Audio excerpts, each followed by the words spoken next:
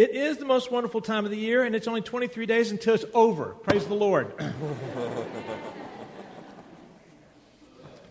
Yeah, so anyway, man alive, it's just getting started, and so this morning, what we want to do is we want to just take some time this month and focus on the nativity story, and I want to ask you this morning, and what is the most favorite part of the nativity story for you?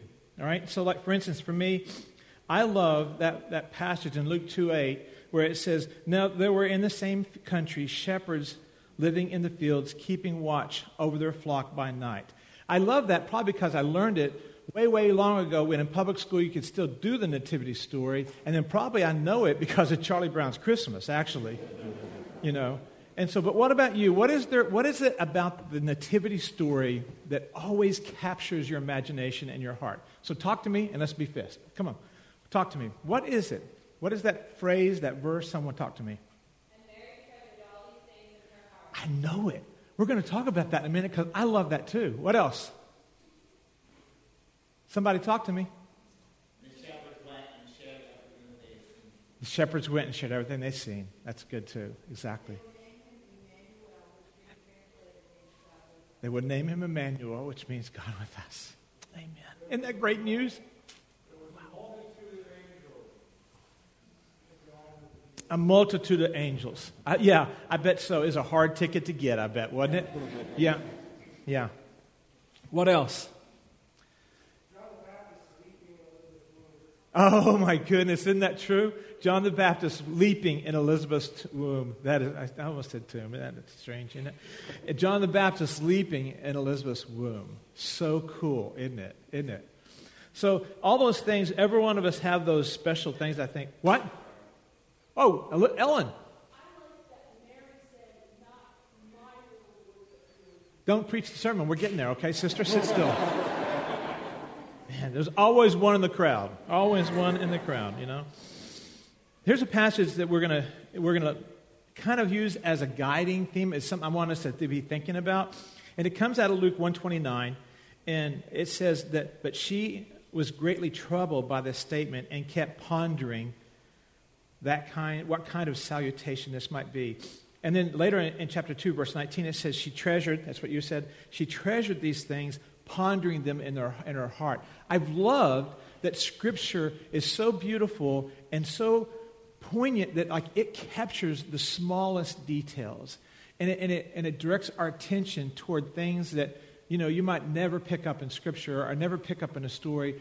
But here it's like that she was pondering. She was processing. She was thinking about these things. That word for ponder there, for the Hebrew, it means to revolve in one's mind, to bring it together in one's mind, to confer. I love that last thing, to confer with oneself.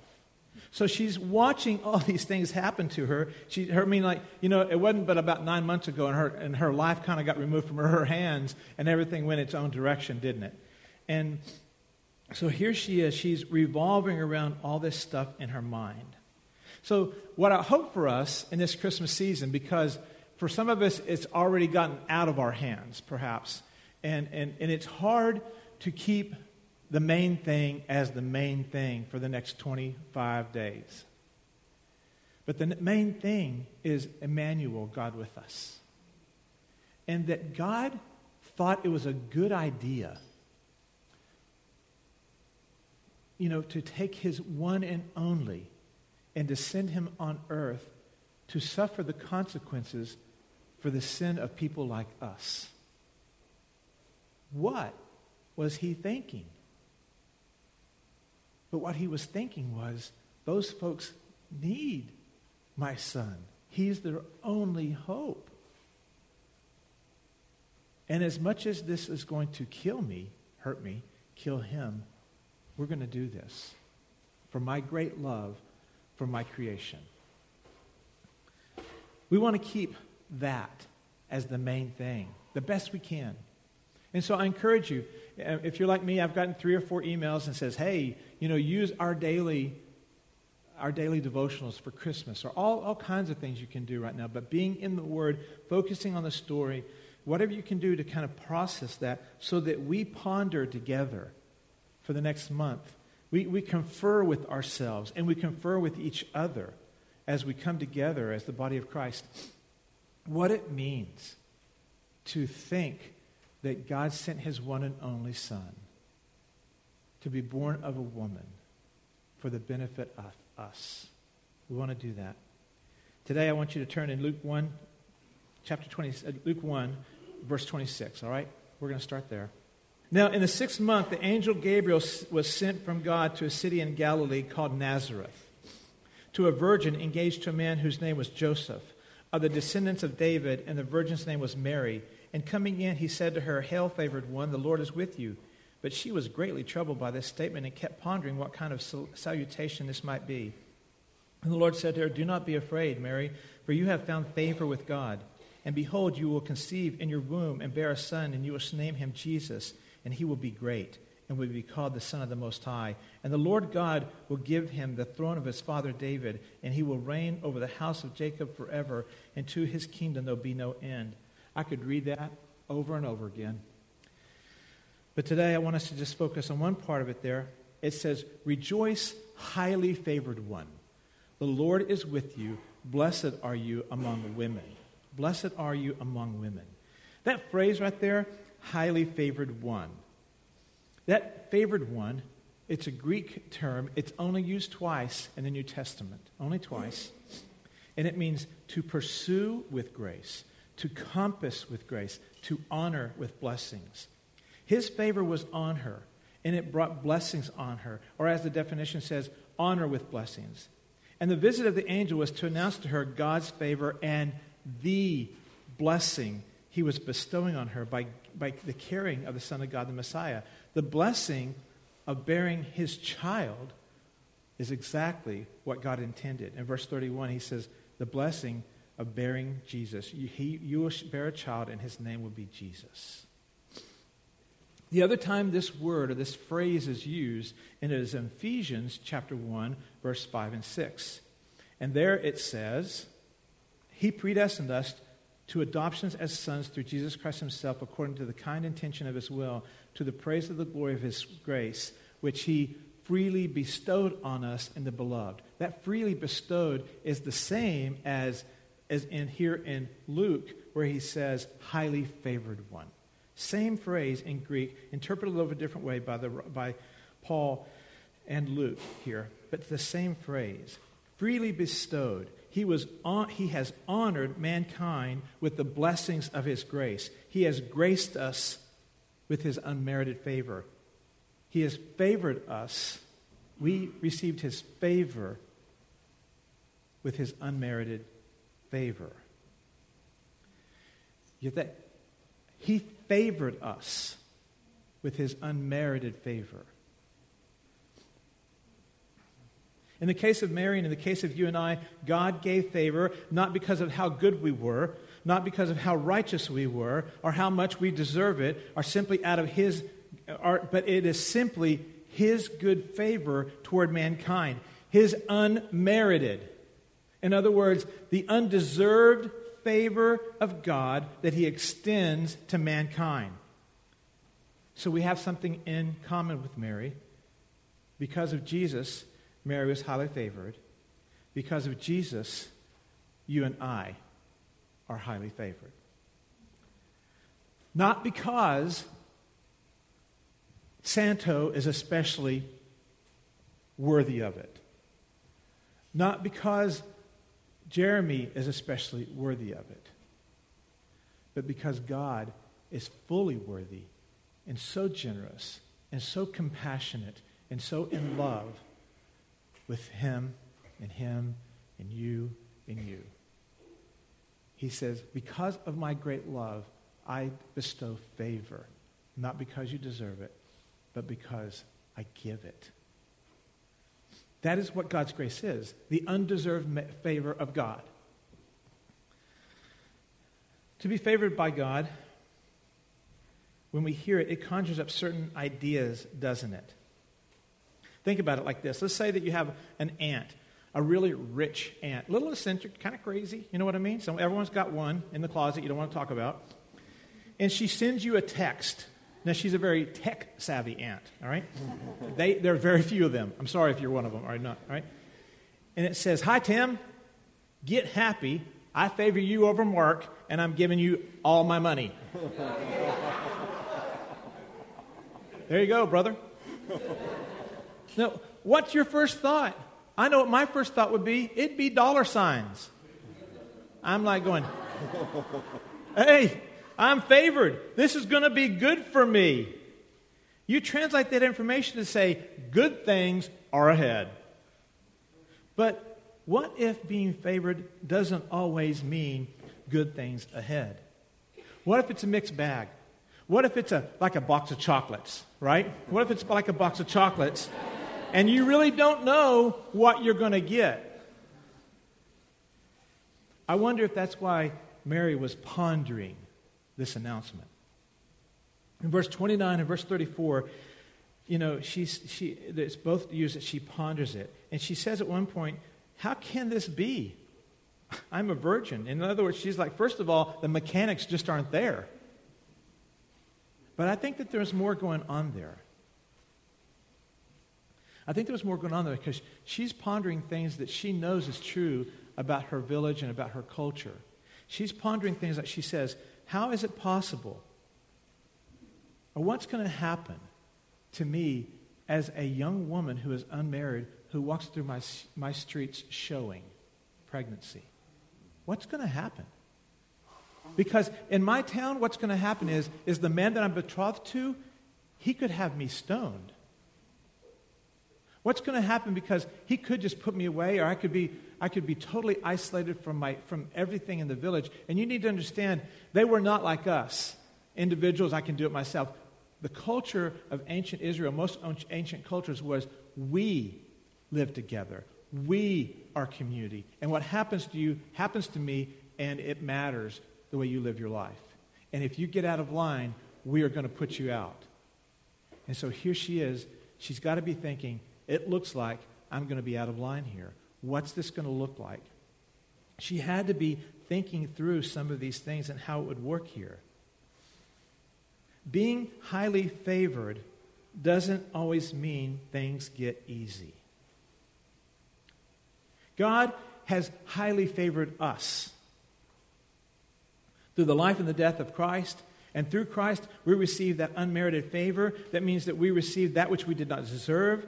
We receive forgiveness of sins that we didn't pay for. Someone paid for on our behalf. And so when we come into that place where we understand that and we say, I understand that you paid my sins and I want to take that payment as my payment because I don't want to be found outside of a relationship with Christ. I want that. I want to be able to escape shame and guilt. I want to escape uncertainty about my future and eternity. I want to know what's going to happen on the other side. I want all of that. And I just found out that Jesus is the only way to get it. I would like to have that. And all of a sudden, you find out that you've received the favored, the unmerited grace of God. So being adopted into God's family doesn't mean that you're in the big house on the block all of a sudden. It doesn't mean that everyone likes you because your last name is God or something. I'm not really sure, right? Being an ambassador for the sovereign King of the universe does not mean that everyone listens to you when you speak to him. It sometimes means they kill the messenger. Ask Jeremiah and Isaiah and so many others. Being a bondservant for our master, the one that highly favors us, still means that as a servant, there are jobs that I must do that I might not like. It means that there are jobs that are not fun, are pleasant, are sexy, are looks good when I'm done with them. It doesn't mean that I only get to love the ones I like. It means I have to love the ones that are unlovely because he did that to me. It means that at the end of the day, to the world around me, I will look like the fool, and I must suffer that label. My friends, my boss, loved ones, neighbors, they might not understand or even appreciate it. They wonder why we do the things we do, or why we don't do things sometimes that they do. They might say things to you like, well, At least they might not say it, but they might think it. And they'll say, you mean you've never slept with him? Why not? Wouldn't you want to test drive it before you put a ring on it? How weird is that? They'll say things like, just tell your boss you filled out the paperwork. It doesn't matter. He'll never know.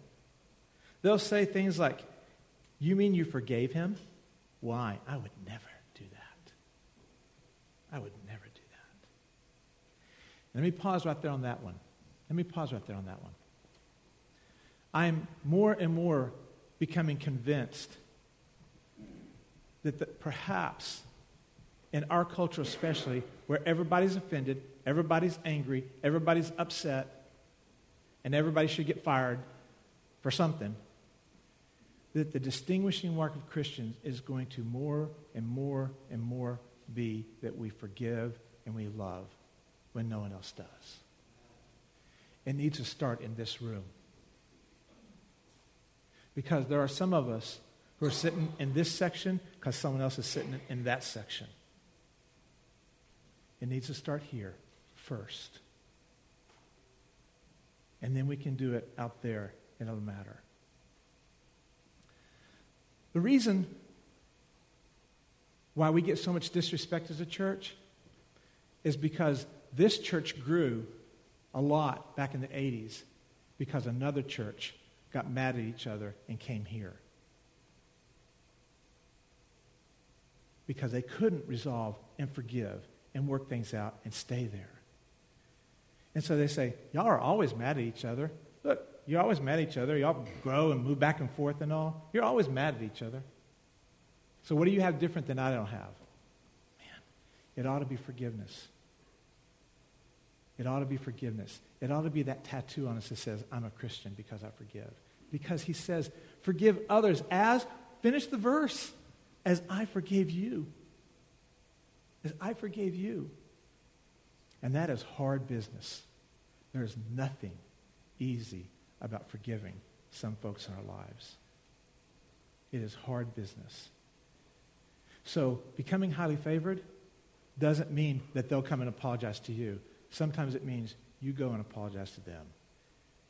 They say that we hate people of different sexual orientations. They say that we're just all concerned about money and Republican politics. And the things like that are not true, yet based on some actions and words of some of our Christian family that makes it hard to deny them, isn't it? When we know that God loves people of all sexual orientations, we know, He takes great pleasure in our generosity.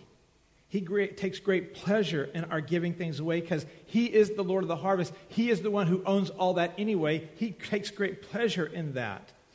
And that we're not devoted to a political position, but we're devoted to biblical positions. Being highly favored at times will be uncomfortable and it'll be misunderstood. And sometimes it'll be hard to do that. As a matter of fact, there are many of us distant cousins in our world, those who are in Nigeria, China, North Korea, Saudi Arabia, Somalia, and dozens of other countries where being highly favored is downright deadly. In Nigeria, they just continue to kill Christians right and left. Being highly favored there does not keep you alive, does it? Christian, when here at Crossing, we haven't done this again in a month or so it's time to do it. Here at Crossing, when you step over that line from spiritual death to spiritual life, when this line says that this is that time and that place, that point in time when you said, I understand that Jesus died for my sins and I want to take that payment for myself. When you come to this place where you step over that line and you become a Christian, right there, we just have to understand, do not let it ever be said here at Crossing that it's easy or that it will be your best life now, or that God will take care of everything for you. Because He didn't say that. He said, they persecuted me, they will persecute you. They hated me first, they'll hate you too. Being favored does not mean you get picked first on every team. Because our best life now is not now, it is the next one coming. If you were to read further in Ephesians 1, in verse 13, In him you also have listened to the message of truth, the gospel of your salvation, having also believed. Listen right here. You are sealed in him with the Holy Spirit of promise, who is given as a pledge of our inheritance with a view toward the redemption of God's own possession to the praise of his glory. Let me just take that from Pauline's kind of terminology. Let's put it in everyday redneck kind of stuff. He says basically, in him, after listening to the message of the truth, you got saved. And what happened after you got saved, God put a down deposit on you in the form of his Holy Spirit, and he embedded that Holy Spirit in you, saying, this one's mine. And one of these days, I'm going to bring him home, and he will be glorified with me and with me forever, and all of this stuff is going to pass. That's what that verse is saying right there, all right? Our best life now is not now. It's not going to be easy now. But Christian, the thing that happens is that we get through this life because we understand that verse and so many others in it. And somehow or another, I just tend to believe maybe, and this is conjecture, so just here I just say it's conjecture, that Mary somehow or another might have understood that, because after the angels talked to her, she says, let it be so. She said in her sense, I believe she said, I know what's coming. I understand. I think that there's a Messiah. It's in me. I don't know how that works, but I trust you. I put my faith in your promises. Let it be so, as you say. Now, we don't know what happened in that village in those next 9 months. Whether she was ostracized, whether she was made fun of, whether people said, like, what do you think? You expect you didn't mess around with that boy? We don't know any of that. But we do know that she suffered in the sense that she sat at the foot of the cross and watched him die. And no mama wants to watch their baby die.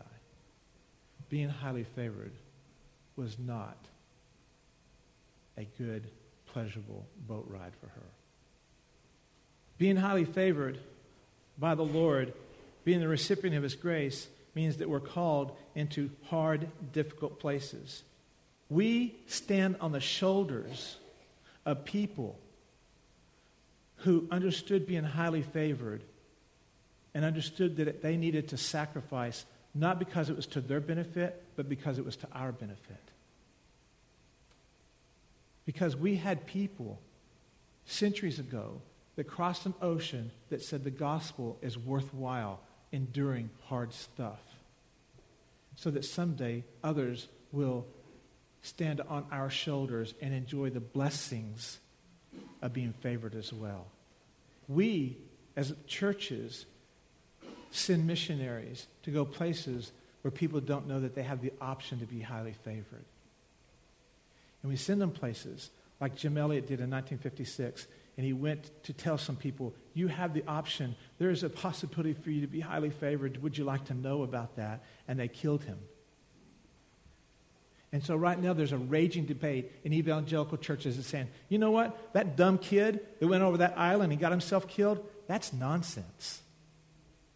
Don't go places that are dangerous. Rich, you're a fool for going to Haiti. You almost got yourself killed. And yet Rich and Carol, Russ and Mide, and so many others said, being highly favored and letting someone else know about it is worth being shot, living through an earthquake, and everything that they did, and everything else that others have done, and everything else that others are doing. Being highly favored and letting someone else know about it is worth that cost, right? It's worth that cost. So I'm ashamed that I'm worried about what people are going to think about me if I were to hand them the gospel. We need to understand what it means to be highly favored and the blessing it is, and let that be a motivation for us to say others need to be highly favored as well, and they need to bring others in the family. So come on in. Come on in. Being highly favored means that things can be hard. But when we have the right perspective on this life, it helps us understand the eternal extent of God's favor on us that goes into the next life. Let's ponder. Let's confer with ourselves what that means. All right? Father, this morning we thank you that Jesus was highly favored sitting in heaven. was highly favored sitting there in the throne room with you, was highly favored sitting up there with you, and he set all that aside, as Philippians 2 tells us, that he set aside the glory of God so that he might take on the likeness of man, even to the likeness unto death.